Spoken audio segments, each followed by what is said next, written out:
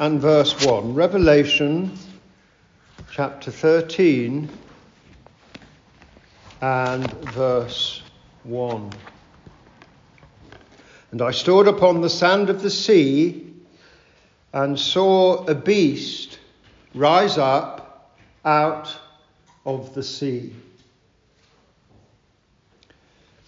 It is absolutely vital when interpreting the book of Revelation to realize that the Apostle John wrote it to speak to the people of his own generation. With his words also being the eternal word of God, what he wrote also, of course, has profound relevance for every generation. Nevertheless, we cannot ignore the fact that John was writing to the people of his own day about the events which they were experiencing at that time. So the terms which John uses would have been understood by those to whom he wrote. Now, yes, he was using prophetic symbolism, and his message was for those who were willing to listen and search and humble themselves before God. But John's purpose was not to obscure his message. His purpose was to reveal his message, and that is why it is called the book of Revelation, not the book of obscurity. So the immediate contemporary context of John's time must be the yardstick for our understanding of this book. Just indeed as it must be with the interpretation of any other book of the Bible. There is always an historical environment in which the book was written, which must be considered in order properly to understand it. And so the Apostle John was not writing a piece of literature which would have no meaning to any generation except to those which would appear some 2,000 years later. He was writing to his contemporaries. Furthermore, we must remember that John was writing in the light of the Old Testament scriptures, and to those who knew those scriptures. The book of Revelation, in fact, contains by far more Old Testament references and allusions than any other book of the New Testament. So we can only understand what Revelation teaches by looking back to what the Old Testament teaches. Now John says here, I stood upon the sand of the sea and saw a beast rise up out of the sea.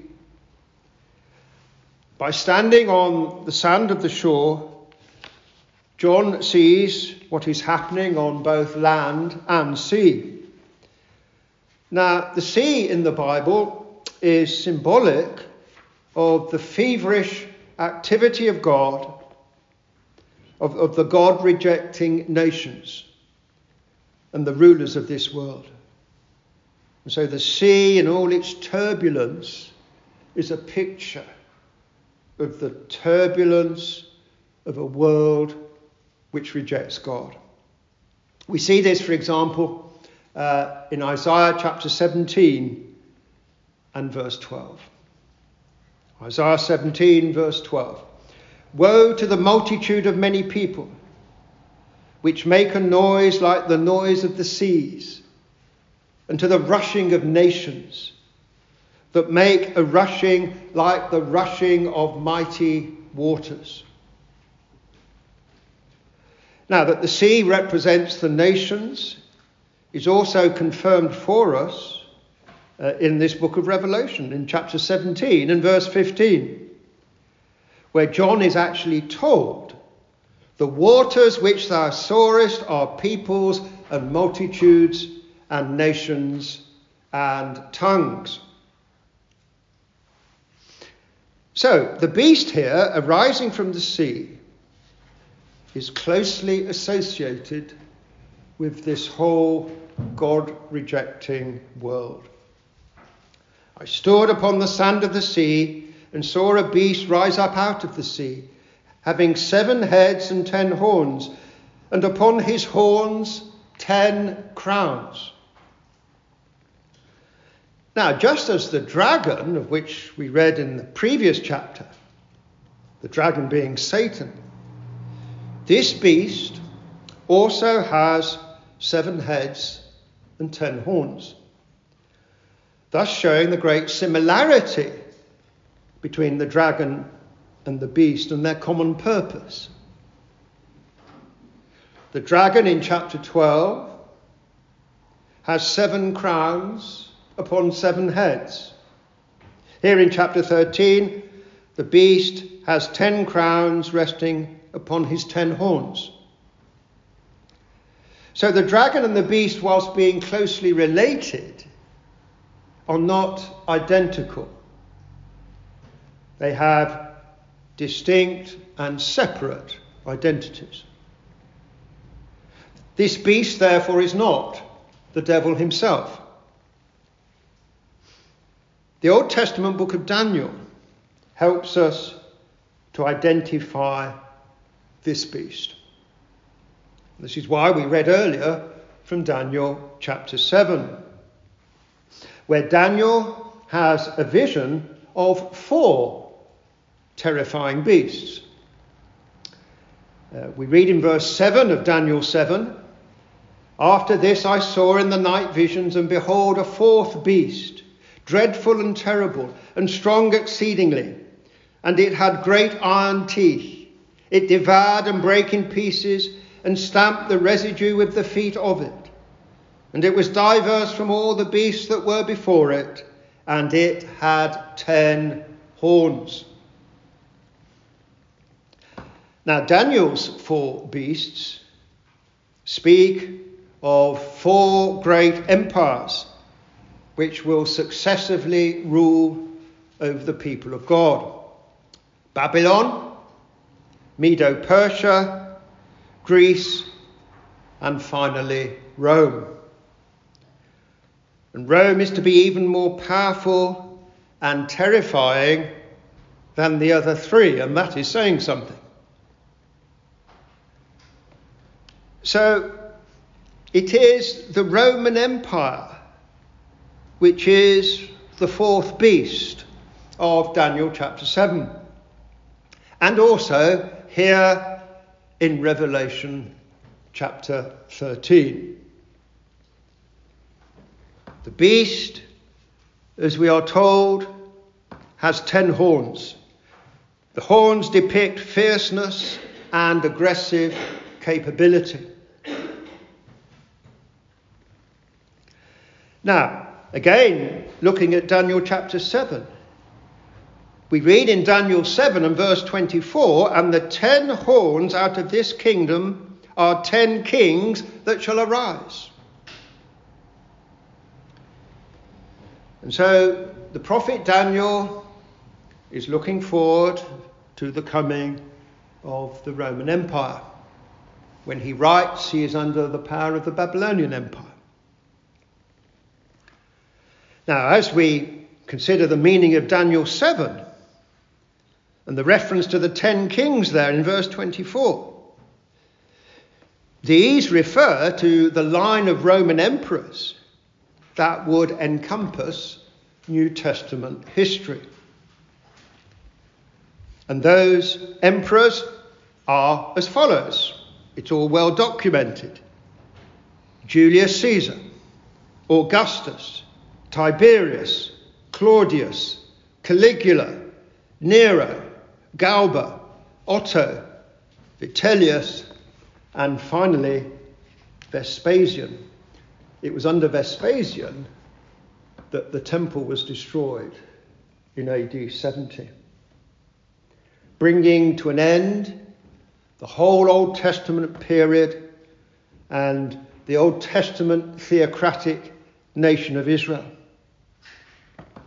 And Jerusalem was completely destroyed.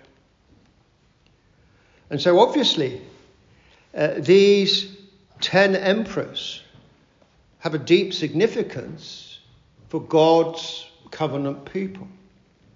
And this is why they are the subject of prophecy. Now, concerning the 7 heads, which this beast rising up out of the sea possesses here in Revelation 13, we know from the interpreting angel's statement in Revelation 17 that the 7 heads of the beast represent both 7 mountains and 7 kings. 7 mountains and 7 kings, as we are specifically told in verses 9 and 10 of Revelation 17. So the New Testament is actually interpreting the symbols for us. Now, the significance of the 7 mountains is the fact known by all people in John's day, namely that Rome was literally built upon 7 hills. This again confirms that the beast is the Roman Empire. Now, concerning the 7 kings, when John was writing Revelation, the current emperor was the 6th in a line of 7. The 7 emperors who formed the first dynasty of the Roman Empire. Now, we read in verse 10 of chapter 17 of Revelation. Revelation 17, verse 10. And there are 7 kings. 5 are fallen, and 1 is, and the other is not yet come. So we are actually told in the inspired text there that the emperor currently on the throne, when John writes the book of Revelation, was the 6th in a line of 7. And we know that the 6th emperor of the empire was Nero. This line of 7 had begun with Julius Caesar, the very first Roman emperor. And it is called the Julio-Claudian dynasty. It lasted until 68 AD, when it was replaced by the Flavian dynasty of emperors under Vespasian in AD 69. Now, these 2 imperial families are of great significance to the Apostle John as he writes Revelation, because he is considering recent history, his present time, and the immediate future of his nation. Now, it was in 63 BC that Judea had fallen to Rome. And so the land where God's covenant people lived was under Roman power. That is of deep significance. And it was in 45 BC that Julius Caesar received virtually unassailable power as dictator for life over the Roman territories, including Judea and Jerusalem. And so John is explaining these historical details. Now, Julius Caesar's victory in the civil war of his day replaced what was known as the Roman Republic, ruled by the consuls and the Senate. And so the Roman Republic was replaced by the Roman Empire, And Julius Caesar was the first Roman emperor. And these emperors had hereditary successors. So, the coming of Julius Caesar as the first Roman emperor was the start of a brand new age for Rome.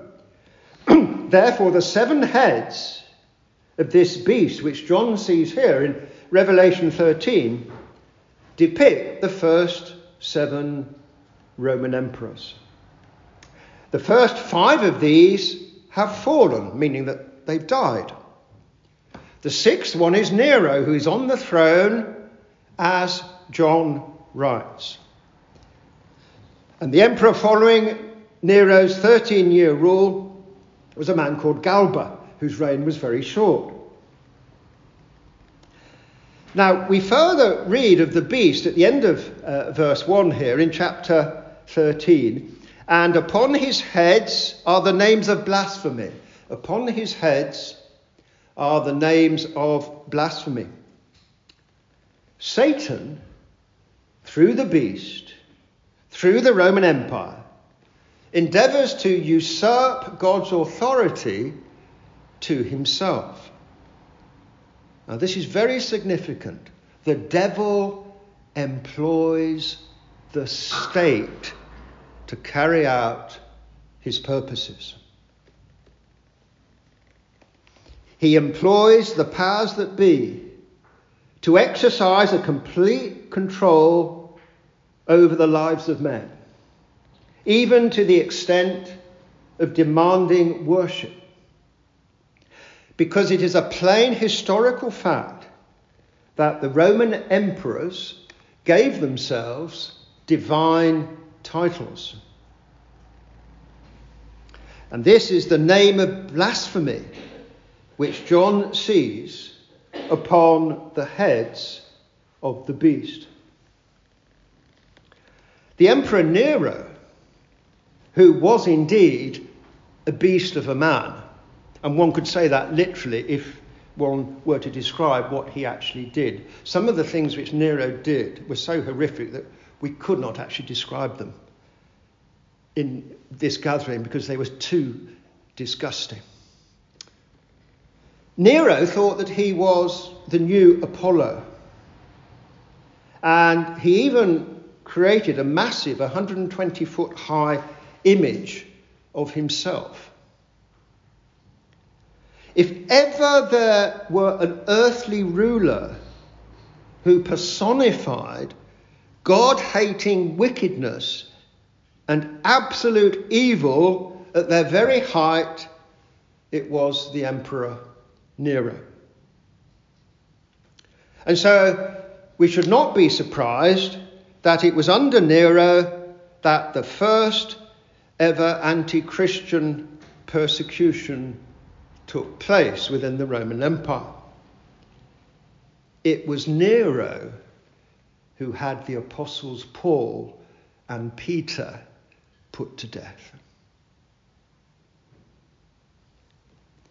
Now, in the context of this persecution, which was tragically encouraged by the Jewish establishment, John writes in his first epistle, in chapter 5, 1 John 5, verse 19, the whole world lieth in wickedness, which can also be rendered in the evil one, in the power of the evil one, in the power of Satan.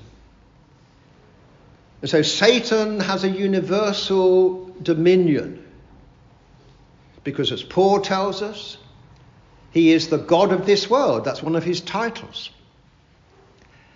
So Satan has often been directly behind great world empires.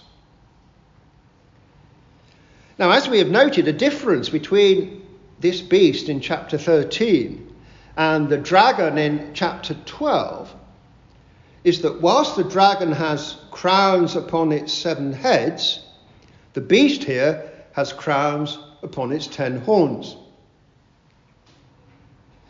Now, the horns and the heads both depict the emperors. with the heads emphasizing the individual man and the horns, the power which he exercised. What we are learning here is that the Roman Empire was the devil's own instrument to carry out his evil purposes in the world. And what exactly did Rome do? Beginning with the reign of Nero, it persecuted the church of the Lord Jesus Christ. Now, John was writing Revelation during Nero's persecution. That's why he's writing it. He needs to encourage the saints. You see, John was writing Revelation in the context of the Romans enforcing the cult of emperor worship. And even being encouraged by the Jewish leaders to go along this path of persecuting the Christians. Remember, the Jewish crowd said, "We have no king but Caesar." And so there was a general rejection of the kingship of Christ. Now, verse 2 here, "And the beast which I saw was like unto a leopard, and his feet were as the feet of a bear, and his mouth as the mouth of a lion. And the dragon gave him his power and his seat and great authority." Now, as we consider John's description of this beast, it's obvious, of course, that no such monster as this exists in nature. So utterly terrifying and dangerous it is. Now, the beast which we see here is a combination of other ferocious creatures. Like unto a leopard, feet like a bear, mouth as the mouth of a lion. All combined into one monster, the rapacious power of a leopard, a bear, and a lion. Now, we must note the similarity of this beast in Revelation 13 to the three separate beasts described in Daniel chapter 7, which were all great world empires, namely Babylon, the Medo-Persian Empire, and Greece. But the fourth beast, Rome, is worse than the previous three, combining into one their strength and ferocity.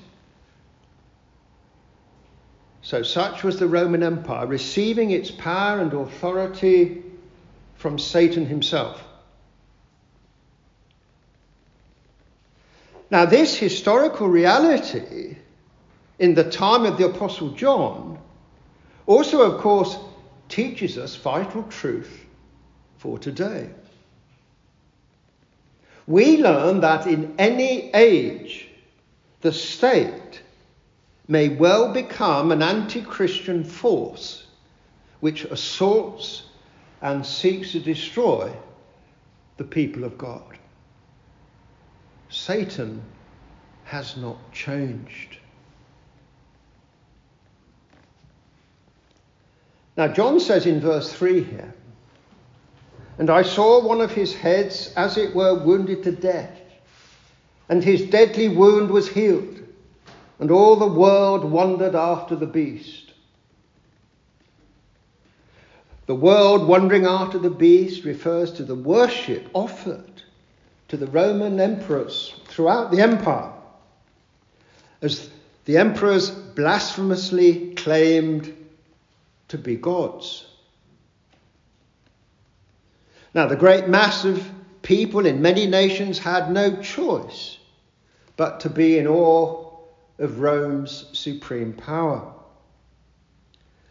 Many temples were erected to the emperors throughout the empire, especially in Asia Minor, where there were Christian churches. Regarding one of the heads of the beast receiving a mortal wound, which was subsequently healed, as we are told in this verse 3, we need to go back to Julius Caesar and to the time when the empire, as opposed to the Roman Republic, came into being. Now, Julius Caesar was famously assassinated in 44 BC, and of course Shakespeare has written a play all about those events. Now, Caesar's assassination took place some 110 years prior to John writing. But it was an event of enormous significance, and with which many would have been familiar, because Julius Caesar was the first of the Roman emperors, and remember, Palestine, Judea, the land of Israel, was under the power of Rome. Now, upon the assassination of Julius, it looked as if the empire would be consumed by civil war and anarchy and cease to exist. So the deadly wound suffered by one of the heads of the beast refers to the death of Julius and also to the ensuing weakness which overcame the empire on his demise. And so after the assassination, the Parthians overran all Western Asia and Palestine and captured Jerusalem. So this concerns the people of God. This is why John is particularly interested, as he writes of the unfolding of God's purposes for God's covenant people. So the Parthians overtook the power of Rome as far as Jerusalem was concerned. So for a full year after Julius' death, Western Asia changed masters. The rule and authority of Rome disappeared, and the Parthians were recognized as the dominant power. Now, one might have thought that the assassination of the first of the emperors would lead to a total collapse of the empire and to the collapse of the very notion of an autocratic emperor with so much power enshrined in a single individual. The empire, however, lived on. It came back to life. Because Julius was followed by other emperors more autocratic than even he would have dared to be. So the Roman Empire recovered. After a great setback with the assassination of Julius, it recovered and became even more powerful. And this is what John is referring to in verse 3. The deadly wound of one of the heads of the beast was healed, and the beast lived on to do the devil's work. Verse 4. And they worshipped the dragon which gave power unto the beast. And they worshipped the beast, saying, Who is like unto the beast? Who is able to make war with him? Now this again brings home to us the universal power of the devil over the minds of men. Now one of the problems we have in the 21st century is that we have become so sophisticated and we think we know it all because of our scientific endeavour that most people do not recognise the reality of demonic forces and of a being called the devil. But in fact, the devil is controlling the minds of most men in this world right now in the year 2022. By nature, men reject God and hate Christian truth. That is what men do by nature. People always have a tendency to embrace the spirit of the age. And by doing so, they are unwittingly worshipping the devil, whom Scripture describes in John 12, verse 31, as the prince of this world. And again in Ephesians 2, verse 2, the devil is described as the prince of the power of the air, the spirit that now worketh in the children of disobedience.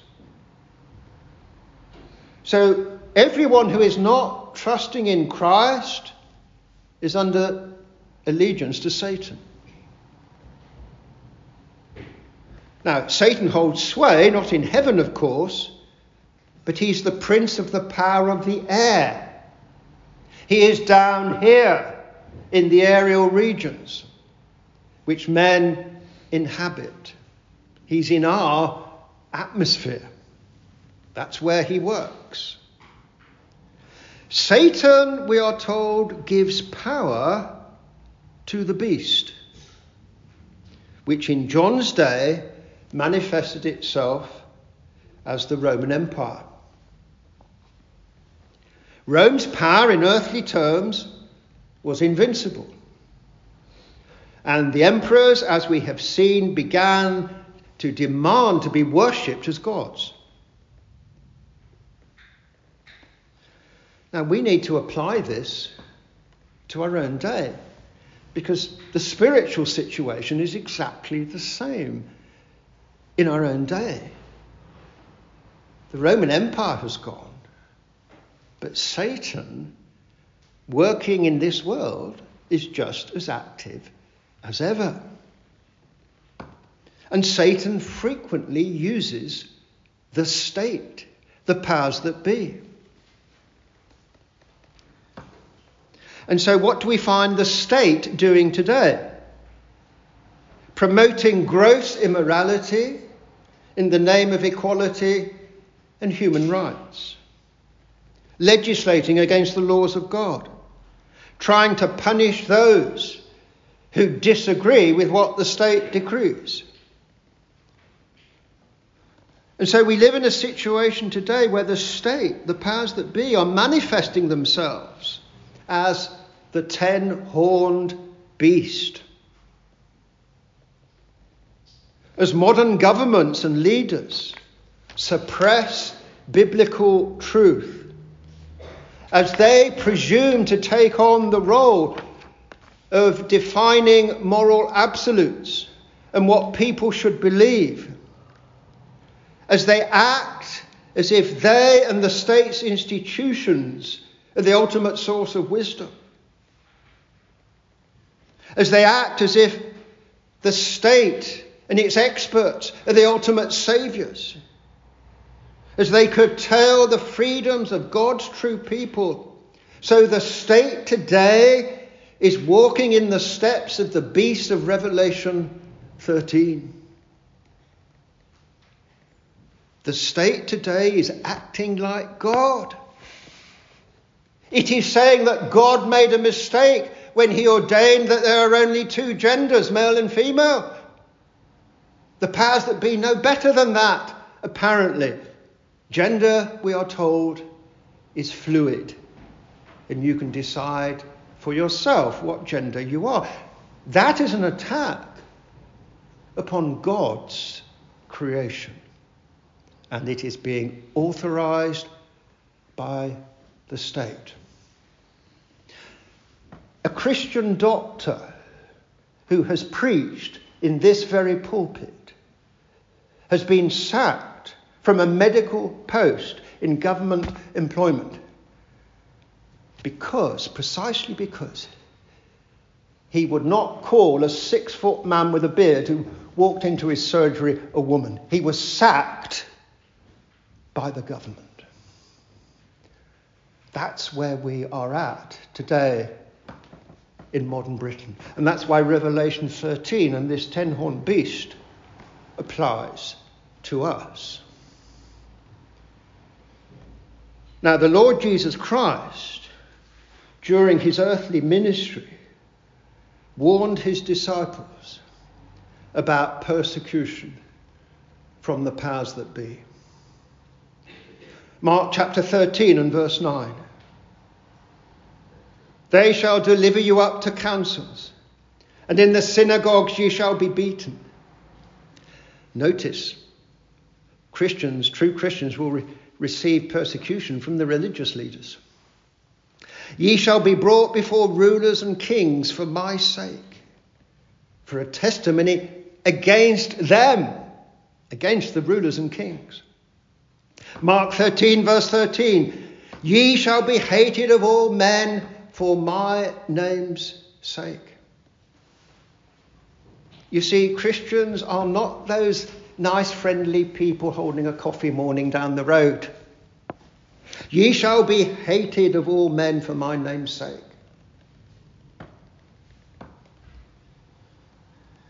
The world, in its imagined sophistication, likes to use all its learning, its science and its philosophy to stigmatize and smear God's true people as dangerous and extreme. And so we see Christian preachers being arrested for preaching from the Bible. We are reminded of what John says here in verse 3. And all the world wondered after the beast. The opposition to Christ and biblical truth in our 21st century seems to know no bounds. But we must never forget our calling as disciples of Christ to come apart and be separate from this world. We must remain faithful to our Saviour. We must have nothing to do with the blasphemous beast, which uses all kinds of clever arguments to beguile people. They call us extremists. They accuse us of not caring for people because we have made certain medical choices. We must not be swayed by the media or by the crowd. We are called to stand up to the beast, to stand up to the powers that be, to confront this God-rejecting world. So may the Lord help each one of us to be faithful, to endure to the very end as we confront the beast and all its powers. Amen.